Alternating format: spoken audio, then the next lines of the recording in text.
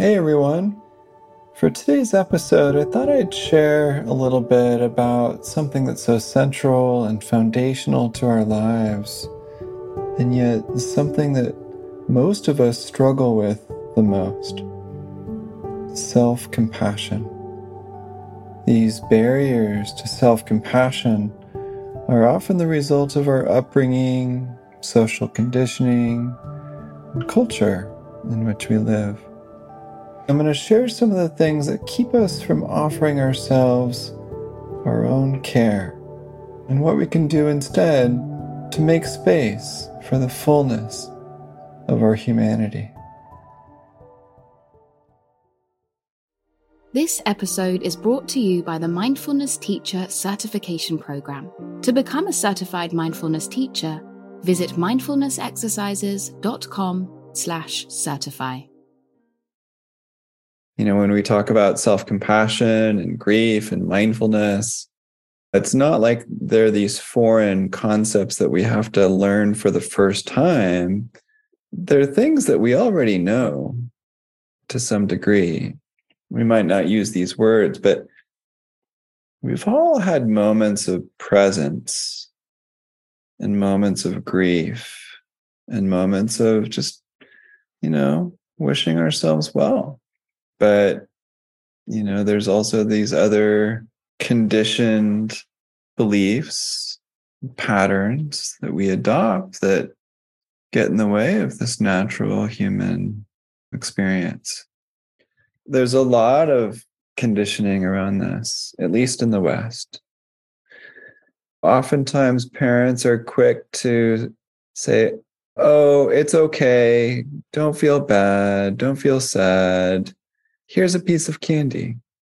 Here's a smile." Like, "Oh, it's okay." There's the gender thing going on too. Boys don't cry. Or for both genders or all genders, like, are you being a crybaby? And we're not meant to be happy all the time. A lot of people are scared to feel grief. A lot of people are scared to open to their suffering. And that's a form of suffering. And so oftentimes we kind of project that outwards, and we fear other people doing what we're afraid to do ourselves, because we might fear that we'll get lost in it, or we'll never come back, or that it's self-indulgent, or that it's going to be too intense, or that we'll admit to our own unworthiness. I think Sharon Salzberg does a really good job of messaging this, that it's okay to feel what you feel. Gabor Mate says this a lot too. With my daughter, I really do my best to allow her to feel her range of emotions. And I'm always saying things like, "Yeah, it's okay to feel sad sometimes. I feel sad sometimes too. It's okay to feel angry sometimes. It makes sense. I get angry too." One of the most important things we can do with our kids is to model our humanity so that there's not this sort of pattern of hiding it, of suppressing it. I've done a few YouTubes over the last couple months where I take it a step further from "it's okay to feel what you feel" to "it's important to feel what you feel." It's not just okay, it's important. And as Francis said, it's something to be celebrated. That's great. You're allowing yourself to feel this. I'm allowing myself to feel this. I don't need to figure it out. I don't need to rationalize it. I don't need to teach myself through this. Can I feel this? And there's so many cultural messages that are kind of the opposite to that. Everything's being sold to make you feel good. It's amazing what marketing can do. This pen will solve all your problems. And a lot of us have these thoughts and beliefs that stem from childhood, usually from parents who communicate, say, some conditionality to full love, or maybe we perceived it that way. And if that's the case, I do encourage journaling about it and expressing sort of a reactivity in a closed environment.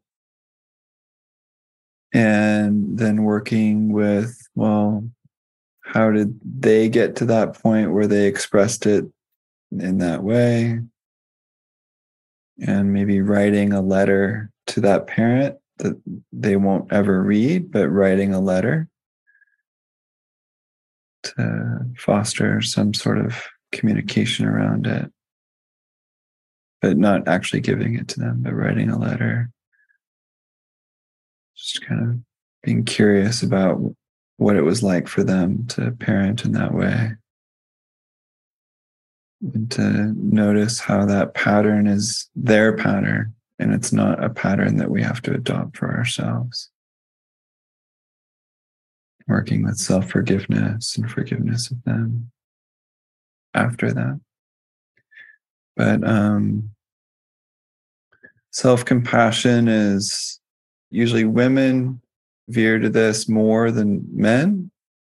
A lot of people, but especially men, I think, have this hero mentality, especially sort of traumatizing a lot of younger teen boys, that it's not manly to open to our emotions or our suffering with care. Because oftentimes the story of who we think we are gets in the way, or what we think we are. I am a bad person. I am someone who does this. I am someone who doesn't do this. I am a rational, head-based person. I am damaged goods. I am lost. Whatever we're carrying around who we think we are, what we think we are, see if we can just soften that and drop that a little bit, if any of those ring true. I am unworthy. I am not good enough. I am not as bad as other people. Just drop these stories a little bit and just sense into this experience right now of being me. And not like gathering new storylines, but just staying with this experience of however this is, and being me. And sometimes that allows us to kind of drop into the heart of me. And so this is something that's hard for everyone, because who wants to open to their suffering? Like, why are you asking me to be with what I'm trying to get rid of every second of my life? But it can be especially hard for men, including me, which is why I'm still a big work in progress.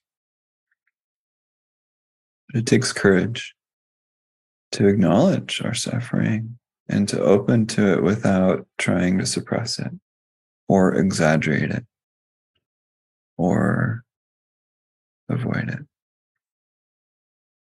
It's like we don't have to like confront our suffering head on and say, okay, I think I'm ready. It's going to be hard, but I can do this.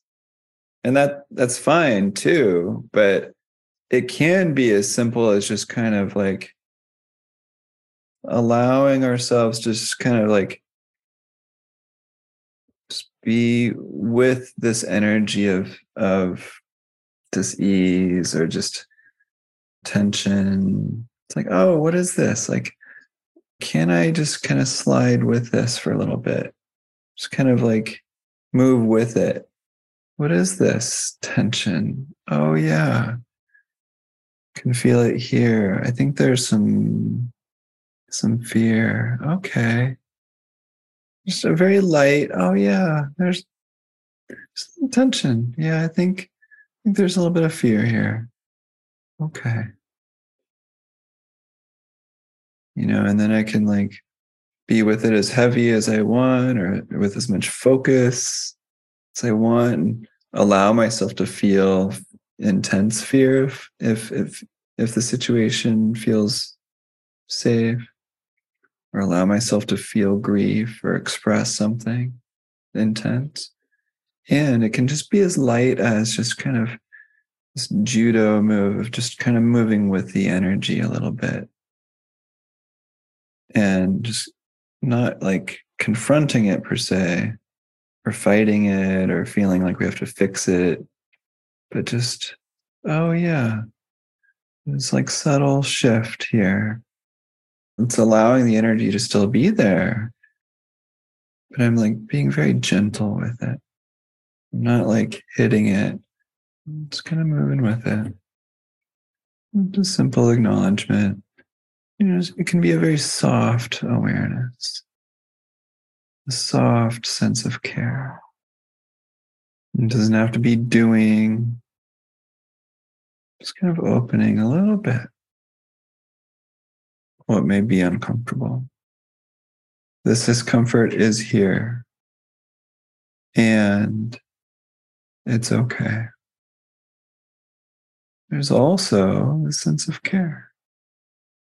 They're not mutually exclusive. It's not like we're bringing in the care to get rid of the discomfort. Both can coexist. Yes, there's stress. Yes, there's tension. Yes, there's suffering.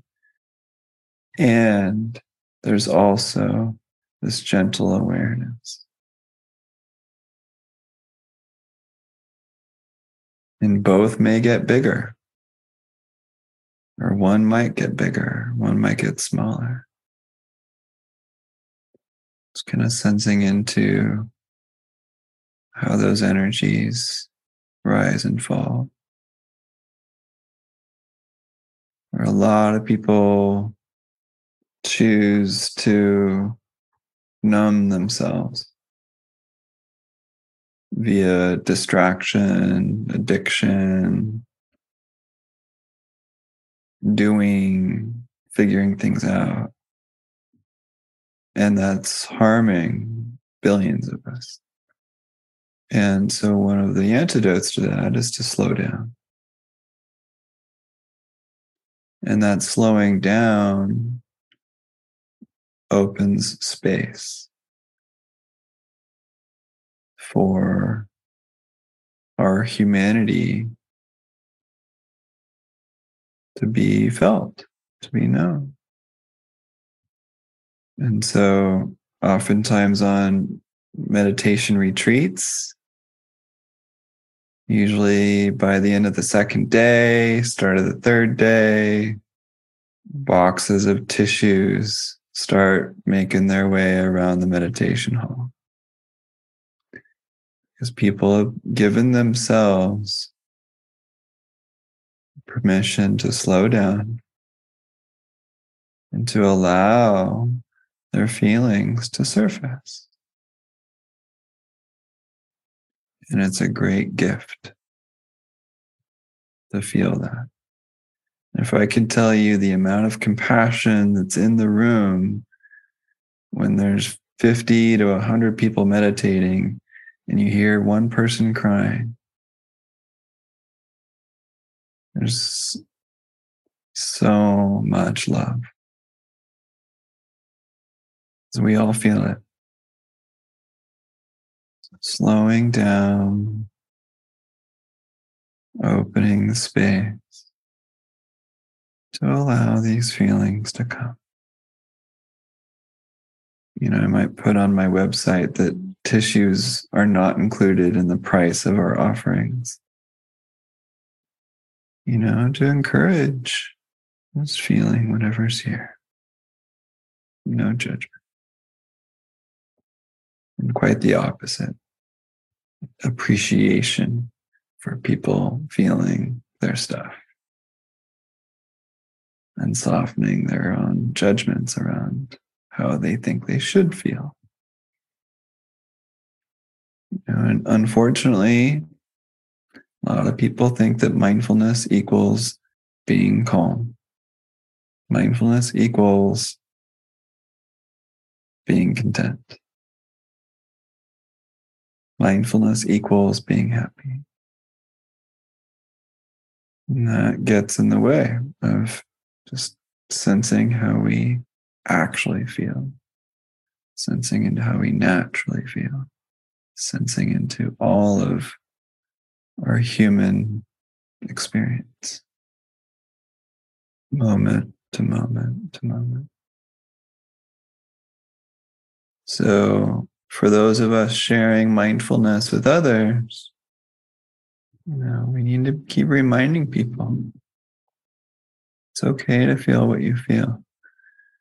If you're doing a body scan and a strong emotion comes up, let's bring mindfulness to that in the body. Scan that. Scan the emotion in the body. Doing mindfulness of breathing and tears come up, don't fight them. Feel them. With mindful eating, am I so locked into the moisture of my tongue or the flavor of the turmeric that I ignore how this makes me feel? Slowing down, creating space for our humanity to be felt. Our beautiful humanity.